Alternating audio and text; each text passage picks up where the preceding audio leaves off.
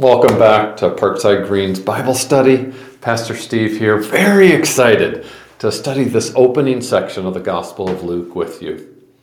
And I wonder, if you were tasked with telling the story of Jesus, where would you begin? Where would you start? And I don't think there's necessarily one right answer to that question. Because consider, Matthew begins with 17 verses on the genealogy of Jesus, right? He traces the lineage of Jesus' predecessors from Abraham to David to the exiles in Babylon and right down to Jesus. Whereas Mark begins with Isaiah's prophecy about one who would come and prepare the way of the Lord. And somehow Mark manages to fit into the first 15 verses Jesus' baptism and his temptation and his proclamation of the gospel. I mean, so fast moving. Whereas John is a little bit different. He starts with the eternal Word of God, who was God and who was with God right from the beginning, before anything was made. And then John tells us how that eternal Word of God became human, became flesh, and dwelt among us.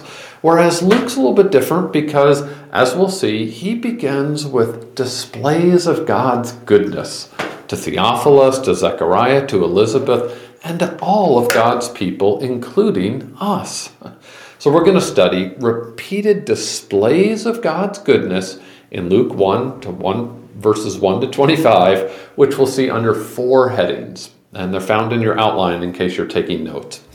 First, we'll see the purpose given in verses 1 to 4. Secondly, we will see the people described in verses 5 to 9. Thirdly, we'll look at the prayer answered in verses 10 to 17. And lastly, we'll see the plot thickens in verses 18 to 25. So we begin with the purpose given in verses 1 to 4. Now, Luke knows he is not the first person to write an account of Jesus.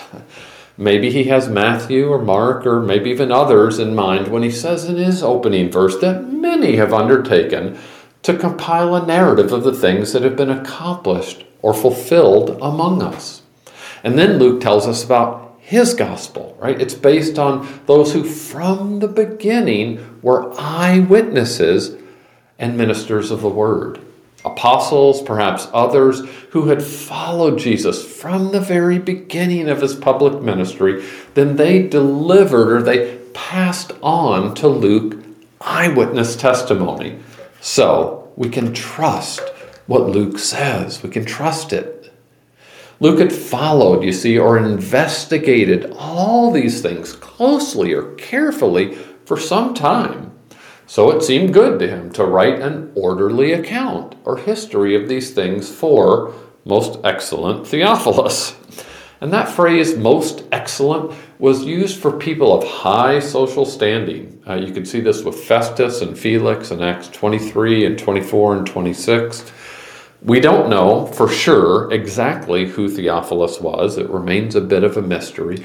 But he appears to be a high-placed Roman official.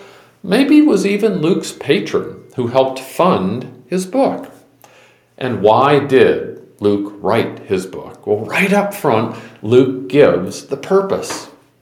So that Theophilus, and really all readers of Luke's gospel, may have certainty concerning the things we have been taught. Luke's gospel, you see, it's not about his ideas, but it's about the things which have been accomplished among us. It's about what God has done.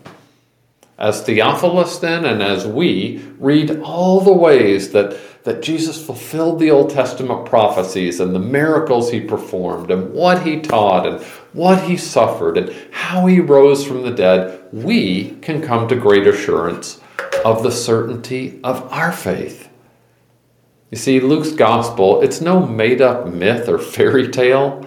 No, the events happened, and then they were passed down by eyewitnesses, and after careful investigation, Luke wrote them down in an orderly way. So what he says is well supported. It stands up under cross-examination. Luke's information is good, and he knows what he's writing about. So we see God was good to Theophilus, and God is good to us in using Luke to bring us certainty of the good news that we've been taught, right? About who Jesus is and what he did and what his kingdom is like. There is so much just right here in the purpose given in verses 1 to 4, and that purpose unfolds as we move to our second section of the people described in verses 5 to 9. Luke carefully grounds his narrative in history, right? In verse 5, it's not about once upon a time. It's about in the time or in the days of Herod the Great, who ruled as the king of Judea, the land of the Jews, from 37 to 4 BC. Remember how the numbers go down in the BCs. But while Herod was the king, true enough, God was working surprisingly through an obscure priest. Probably near the end of Herod's reign, maybe around 7 or 6 BC, there was an Israelite priest named Zechariah, and he was married to a woman named Elizabeth. Like her husband, she was also descended from the priestly line of Aaron, who was Moses' older brother. So they're both from that priestly line. And besides that, this husband and wife shared 4 additional traits in common, at least that I counted. Number 1, they were both righteous before God. Now, that doesn't mean they were sinless, as we'll see in verse 20, but they were righteous. They both walked blamelessly in all the Lord's commandments and statutes. Thirdly, they were both childless. And fourthly, they were both advanced in years. So they could probably expect then to die without ever having kids. As readers of Luke, then, I think we both respect this couple and feel some empathy for them, don't we? I mean, they're righteous, they're blameless, and they're old and they're childless. You see, even faithful servants of God can have lifelong disappointments. Even faithful servants of God can have lifelong disappointments. Now, the Israelite priests at that time were divided into 24 different divisions, and each of them apparently served twice a year for 1 week at the temple in Jerusalem. There were lots of priests. Scholars estimate somewhere between 18 and 24,000 priests, but there's just one temple. So they took turns serving there, right? And Zechariah was part of the division of Abijah. And when it was their week to be on duty, Zechariah was providentially chosen by lot to enter the temple and get to burn incense. According to later Jewish sources, some priests never had the privilege of offering incense. And for those who were chosen, they could offer incense just once in their lifetime, and then they were sort of taken out of the lottery. So God displays his goodness to Zechariah in giving him a like-minded, godly wife in Elizabeth, and giving him, on this special day, the great privilege of temple ministry. Think about it. Zechariah is in the holy place, which you remember contained the lampstand and the table for the bread of presence and the altar of incense, where he had been chosen from all the other priests for this day, his once-in-a-lifetime privilege to burn incense before the Lord. Elderly and childless, yes, but serving the Lord faithfully in the role to which God had called him. He was ready for his moment. He's a great model for us, right? And always staying active in the work of the Lord. Always staying active in the work of the Lord. So the purpose has been given, the people have been described, and now the prayer is answered in verses 10 to 17. First of all, Luke tells us the whole multitude of the people were praying outside at the hour of incense. Now, according to Jewish tradition, the worshipers who were just outside the holy place would have been praying, God of mercy, come into your holy sanctuary and receive with pleasure the offering of your people. But meanwhile, inside the holy place, an angel of the Lord appeared to Zechariah, standing on the right side of the altar of incense. Think about it. A holy creature, an angel, appeared to a holy priest, Zechariah, who was performing a holy duty burning incense in a holy place, the sanctuary of the temple. Zechariah's big day, now we realize, is going to get even bigger. I mean, he's probably already amped up, right? But when Zechariah saw the angel, man, he was troubled. Fear fell upon him. He was terror-stricken. And that's a pretty common reaction when angels appear to people in the Bible. So the angel of the Lord addressed Zechariah by name and told him not to be afraid. No, because Zechariah's prayer had been heard, and his wife Elizabeth would bear him a son whom he should name John. Now, some suggest that Zechariah had prayed this prayer for a child maybe hundreds or thousands of times over the years, and now the answer finally came. Whereas others suggest that maybe Zechariah had ceased to pray this prayer for a child maybe even years ago because, right, due to their age, maybe he just thought it wasn't going to happen, but now he gets the surprise, delayed answer to this prayer from years gone by. Still others say that as part of his incense burning, probably Zechariah was just simply praying for the redemption of Israel. And God answered that prayer by sending John to prepare the way for the Redeemer, for the Messiah. What we know for sure is that God heard his prayer and God answered it. Not only would Zechariah and Elizabeth have joy and great gladness, but many others also would rejoice at baby John's birth because John would be great before the Lord. Not great in himself, but great before the Lord. God would do great things through their son. And one of the ways that John would be set apart for the Lord's work is by not drinking wine or strong drink, kind of like those who took the Nazirite vow back in Numbers 6. And another unusual thing about baby John is he would be filled with the Holy Spirit from his mother's womb. Wow. Before John had even been conceived, you see, the Lord had already determined that John would turn many of the children of Israel to the Lord their God, changing the direction of their lives. John would go before the Lord in the spirit and the power of Elijah, like Malachi had prophesied, to turn the hearts of the fathers to their children, to turn the disobedient to the wisdom of the just. God will use John, you see, to bring about this widespread turning to prepare the people and make them ready for the Lord. While he was still in utero, John was already a distinct person whom God was filling and empowering for his purposes. It had perhaps been a long time coming, but John's prayer had definitely been heard by the Lord. Not only would they have a child, he and Elizabeth, but God would use that pre-named child, John, to play a crucial role in preparing the people of Israel for the coming of the Lord.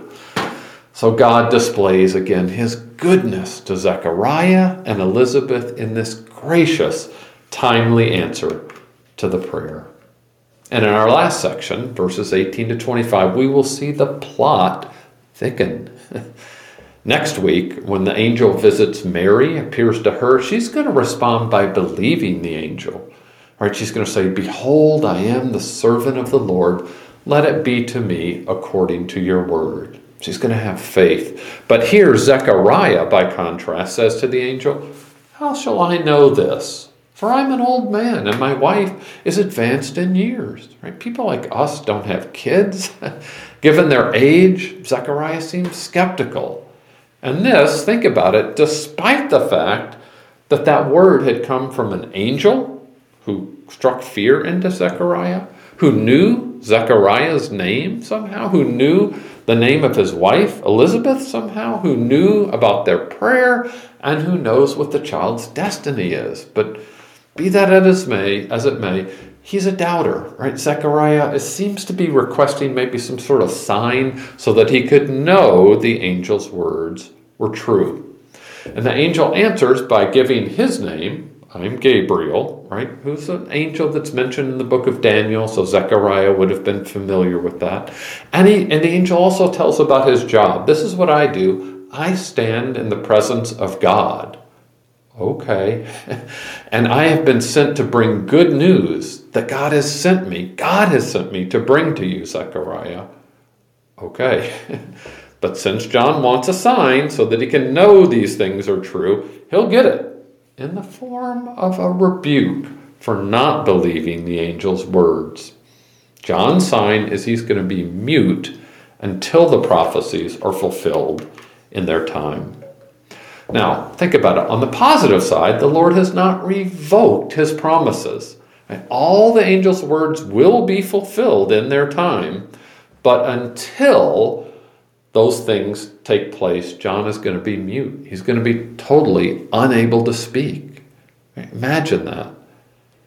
With all this back and forth going on between Zechariah and Gabriel in the holy place, the people outside are wondering, what's taking him so long? Why the delay? And they're waiting for Zechariah to emerge from his big moment of offering incense. But when he comes out from the holy place and he's unable to speak to them, they realize something happened there. Maybe he saw some sort of vision in the sanctuary. Something was shaking him, right? And Zechariah tried to communicate to them by making signs, like a form of charades or something, 3 syllables, but he remained mute. And the Greek word used here, kophos, can mean either mute or deaf. And in this case, it might mean both, because if you look ahead to verses 62 and 63, you'll see that rather than just speaking to Zechariah, the people also made signs to him, which may imply that he couldn't hear normally, or right there, they would have just talked to him. Be that as it may, as readers, especially for the first time through, we're wondering, what's next in this story? What's going to happen? Well, Zechariah stays in Jerusalem until his time of service, probably his division's designated week was up and had ended, and then he returned home, but as a stunned and mute man. Right? Remember, there's been no mention of Elizabeth or her knowing any of these things yet. The plot has thickened, and then the happy ending. Sometime after these days, we're not told exactly how long, but sometime after these days, Zechariah's wife Elizabeth conceives in her old age. And she keeps herself in seclusion for 5 months. Now, we don't know for sure why, maybe till she began to show, have a little baby bump or confidence in the pregnancy. Not sure, but what we do know for sure is that she saw the pregnancy as something the Lord had done for her. She knew the Lord had looked on her as an old barren woman and had taken away her reproach among the people. Since it was commonly believed at that time childlessness was viewed as like a curse or a disgrace. And God displays his goodness to Elizabeth and to Zechariah, right? And to us too. Think about that. It may not happen in the exact way it did with Elizabeth and Zechariah, but in many different ways. The Lord has looked on us and done wondrous things for us through his Son Jesus, has he not? It's amazing. I mean, wow. All that Luke, inspired by God, packed into these first 25 verses of his gospel. Like the purpose, the people, the prayer, the plot. And through it all, there are just so many displays of God's goodness. To Zechariah, to Elizabeth, to billions of Christians through the years who have read this gospel, and that includes us today. I know you will be encouraged as you gather with your small groups this week. Let's close in a word of prayer. Father, we thank you for inspiring this rich gospel. Thank you for eyewitnesses and ministers of the word who delivered to Luke the things that you accomplished among your people. We thank you that Luke followed or investigated all things carefully and then wrote this orderly account so that your people might have certainty concerning the things we have been taught. Thank you, Lord, that you hear our prayers and answer them in accordance with your perfect will and your perfect timing. Thank you for using John to make ready a people prepared for the Lord. And thank you above all for your Son Jesus, the long-awaited Messiah and our Savior, through whom we pray. Amen.